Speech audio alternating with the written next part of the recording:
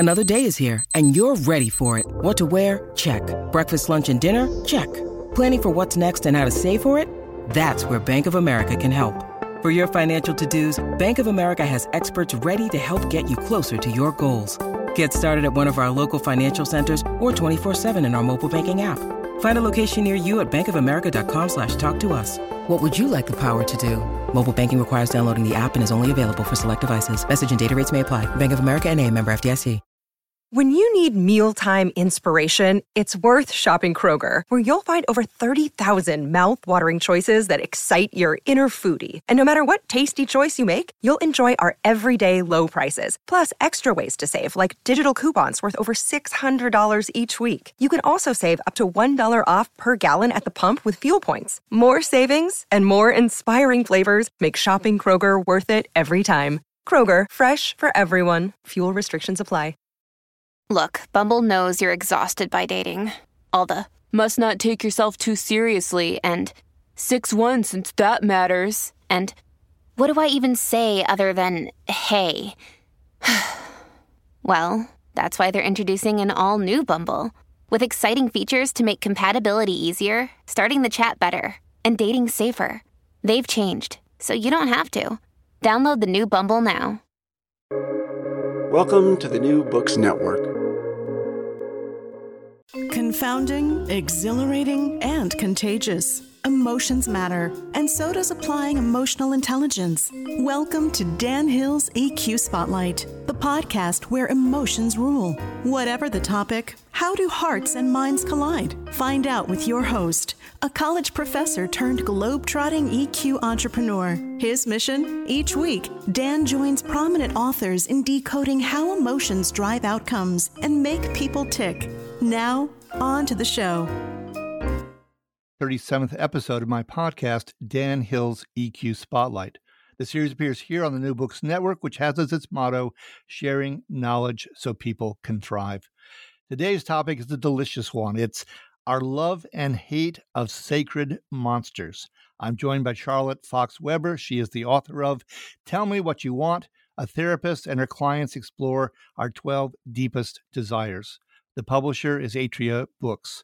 Charlotte is a psychotherapist and writer. She co-founded Examined Life and was the founding head of the School of Life Psychotherapy. She grew up in Connecticut, Paris, and now lives in London with her husband and 2 young children. Welcome to the show, Charlotte. Thank you so much. I'm looking forward to it. I'm sure this will be fascinating. So let's maybe give the obligatory summary of the book to get us going. Okay, so my book is about the conflict of desire and how we often struggle to identify what it is we really want, and we work against ourselves in various ways.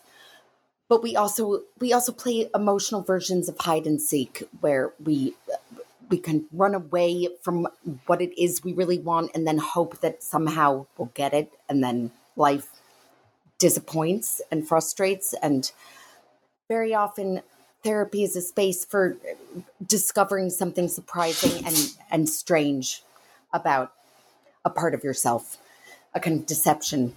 And it will turn out to be the discovery of a longing. And I think desire really wakes us up to a sense of possibility and forward motion. But it's often incredibly disturbing to us as well to feel desires strongly. Oh, I think what you've already said is fascinating. I love the reference to hide and seek. I can't tell you how many times I wish I could talk my friends, my fellow adults into playing childlike games like that once again, because I found them so enjoyable. But also it's so straightforward when you're playing the game with a child and you know the rules. And there's joy in the discovery of the hiding space. And I think if adults could kind of admit that they're playing emotional versions, we could understand ourselves with more ease. Oh, absolutely. So speaking of understanding things, I don't normally draw on the what I'll call the PR package that comes with the book. But in this case, something caught my eye there. It said the book is the new 5 love languages. And I went, I don't remember her talking about the 5 love languages in the book. So I better ask her what that is to make sure I'm not leaving something essential out of the picture. I mean, I don't talk about the 5 love languages in the book myself, but I identify the core longings that I think we all have at different moments in our lives. And I'm not trying to expound and say that it's only these universal desires and that's it. But I think that having a framework is a helpful kind of launching point for discussing desire, because we often don't know where to begin. I don't know about you. I don't know what comes up for you when you hear the word desire.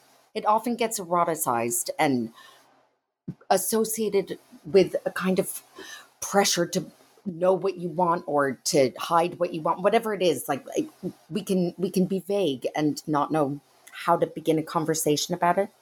Yeah, no, well, in your book, I mean, you got, after all, 12 case studies, and about half of them involve sex or procreation pretty directly. But then again, the others don't. I mean, because there's a lot of other ways in which desires come into play. So that makes a lot of sense to me. The PR material also said the new generation of therapy. So I also thought I should maybe open by framing things around that, if there's something significant we should be drawing into the conversation here. Yes, I mean, I think that therapy does well when it's a little bit startling and provocative, and that does not mean being wildly unboundaried or unprofessional, but it does mean kind of agitating slightly, like being a little bit restless with the process as a therapist. I think therapy can be too slow going, and it's actually helpful to kind of get a move on and sometimes say the difficult thing as a therapist to a client, even if it's not comfortable to hear. I think No, I like that, getting a move on. I mean, I'm a poet by background and for a number of years, and Emily Dickinson, for instance, or William Blake. There's poets who just deliver a lot, and they can do it rather quickly, and it's utterly startling what they're unpacking for you. And I like that pace. That works for me. Hopefully, it works for your clients.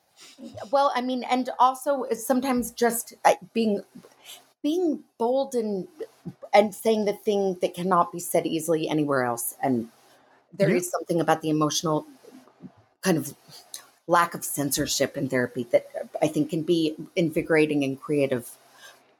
Sure. So, speaking of that kind of innovative spirit that I'm catching wind of here, so you have your own glossary of terms in the back of the book that intrigued me. I'd once crowdsourced a book mocking a business lexicon Right. called Blah Blah Blah, and I love Flaubert's dictionary making fun of the bourgeoisie, and of course, there's Ambrose Bierce's Devil's Dictionary, which is one of my I love all-time favorite books.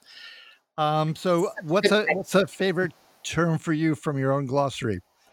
Oh, I think superiority is probably Oh my God, my that's the one. That's the one I would have chosen as my favorite. is that I like that. I mean, I just live and breathe it every day, and I needed to find a term in a grandiose and insecure way. Just the whole process of even coming up with the word with a friend of mine, I to describe that incredibly uneasy, constant tension between a kind of big self belief and a staggering self doubt. Is that relatable? That's so good.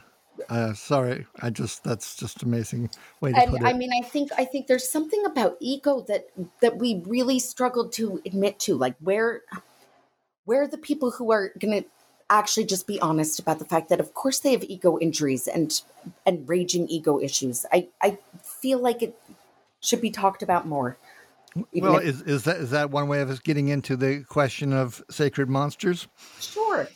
Yeah. So Interest, good link. yeah, so you offered that as the title for the episode, and I want to make sure we don't fail to get there in our limited time. So, talk to me about the importance of sacred monsters and what constitutes. You can take the question any place you want. Examples of it by Yeah. individuals or certain characteristics you've seen, patterns. I don't care. So You run with it. I talk about sacred monsters in this book, and it's actually the name of the book I'm writing now. And it was very much the kind of backdrop while I was writing Tell Me What You Want. And it's really our enthrallment with the wrong people, with the dangerous people, with the kind of taboo attachment. And I think that we are incredibly conflicted at different moments in life about wanting what we're not supposed to want. And then we have a way of holding on to the kind of bad person or the wrong person or the love story that went wrong. And Yeah, go ahead. Yeah, keep going. it's really about our own kind of disavowed shadow side, but also our discomfort, but intrigue about danger and self-destruction and death and darkness. And I think I really like the dark side. I really think that it's kind of rich and worthwhile to just go to the doom and the despair and give up hope about certain things, and whatever the kind of inappropriate feeling might be, whatever the transgressive desire might be. I just to kind of start with the wrong list and go from there. Sure. Well, just last night on PBS here in the States, I was watching a very peculiar hour Dylan program, and I'm pretty sure he called it The Shadow Kingdom, where Love he was taking 14 of his songs and kind of reinterpreting them as his want. So getting to your book, speaking of this kind of desire for darkness that we don't always acknowledge in ourselves, makes me think of the penultimate chapter of the book, where you have a woman named Alice who was for a long time involved with a abusive French film director, guy named Yes. Rafa. She says, I find basically darkness more authentic, more real than, goodness. It does Or more for health. her. Yeah. Well, and she is someone who has made all of the right decisions, technically, behaviorally, and she's made the sensible, healthy, secure, safe choices. And health is incredibly boring at moments, and I think there can be a kind of wish for healing and reparation and flourishing, and then there can also be a real grief for the pain that you don't have, or the kind of the torture. Like there can be this sense of boredom that is almost worse than actually suffering. Yeah, well, I guess my favorite Beatle was always John Lennon. He's the one who said, "One thing you can't hide is when you're crippled inside." And I don't love every John Lennon song the same level, but I'm not bored by pretty much any of them. Right. There's always some friction going on in him that's just a little bit stronger than in the other Beatles, shall we say? At Interesting. least to my taste. Right. So we both love superiority. I find that interesting. The 12 case studies, was there a particular meaning to the order in which they're presented? I was trying to deduce one and wasn't sure. I actually just wanted to offer a range of dynamic, vibrant stories about different people from different walks of life and the kind of recurring themes that come up. And there are certain struggles that play out in so many different cultures and circumstances, like the desire for attention and the shame we feel for being straightforward about that. I mean, adults do not like to admit that they want attention, but everyone wants attention, even if we also push it away and feel embarrassed by it. And I would agree. I mean, I many years ago, I remember I was reading an article, and it was about people who have avoidant tendencies, and it was describing that as a child, you want your mom to run after you, even if you're running away, and come fetch you and bring you back and hug you. And my mom admitted to me that she'd rather clean the house than play with her kids. And so if I got that longing in me someplace, it's probably because it didn't quite get satisfied. That's very honest and not totally comfortable, I imagine. No, it's not. But it is what it is, and I'm prepared to accept it for its reality.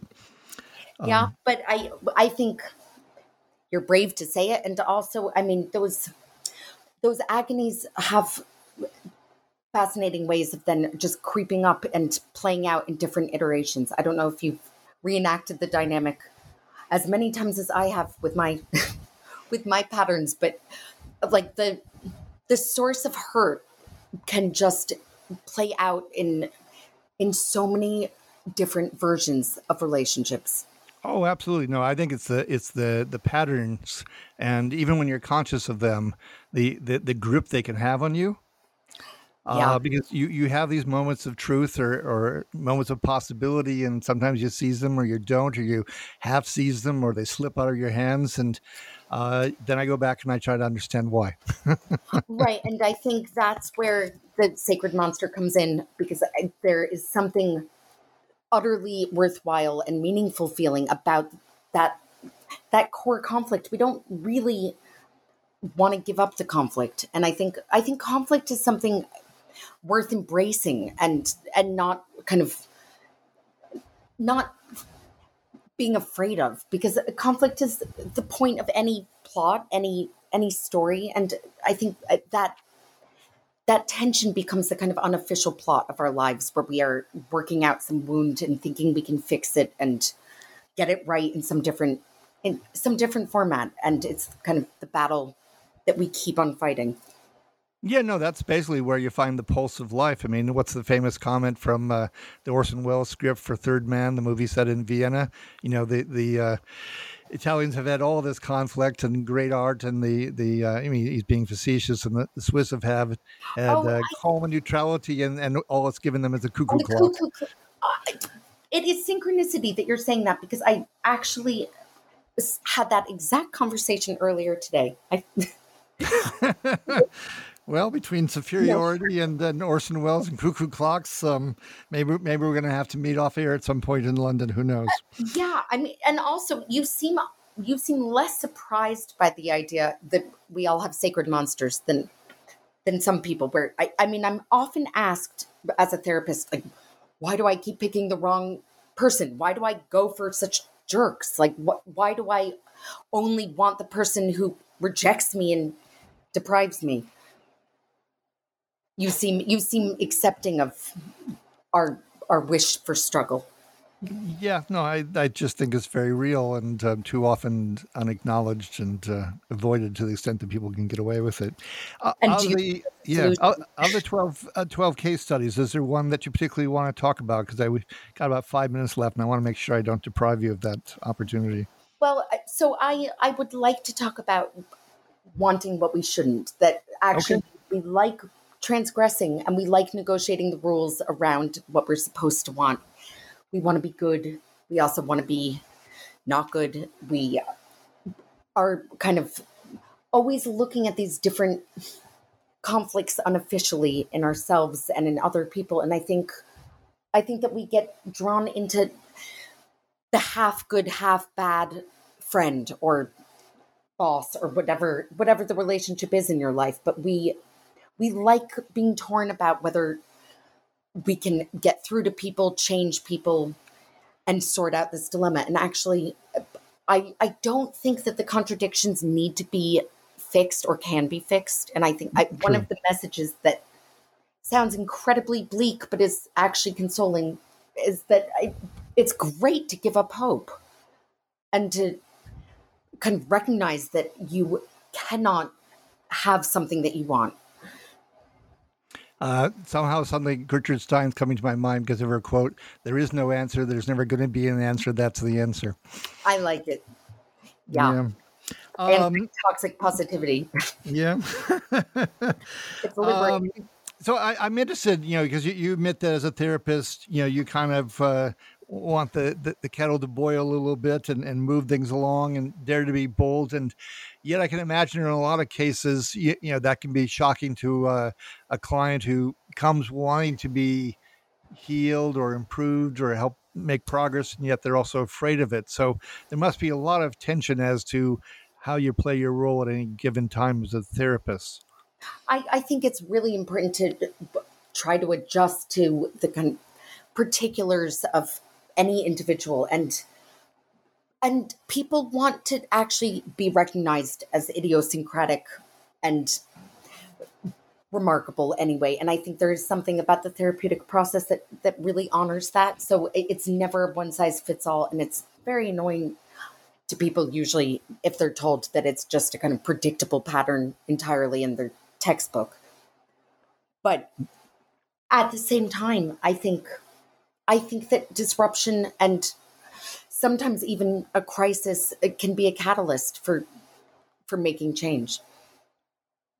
Oh, absolutely. I think that's how you handle those moments of crisis is biggest chances for growth and probably the biggest test that you're going to go through, and how, hopefully one doesn't flunk it. I mean, I've certainly faced my own crises and tried to learn from them and grow and take them on as best I could. So, but I think it's also about courage and kind of leaning into the challenge of it, because it's very awkward and difficult to really be honest in a conversation. And even in therapy, like we hide and seek and pretend and play games, and it goes both ways, and therapists hide too. And actually kind of revealing what's really going on in the here and now on either side is so difficult. And it's really freeing and kind of exciting to do.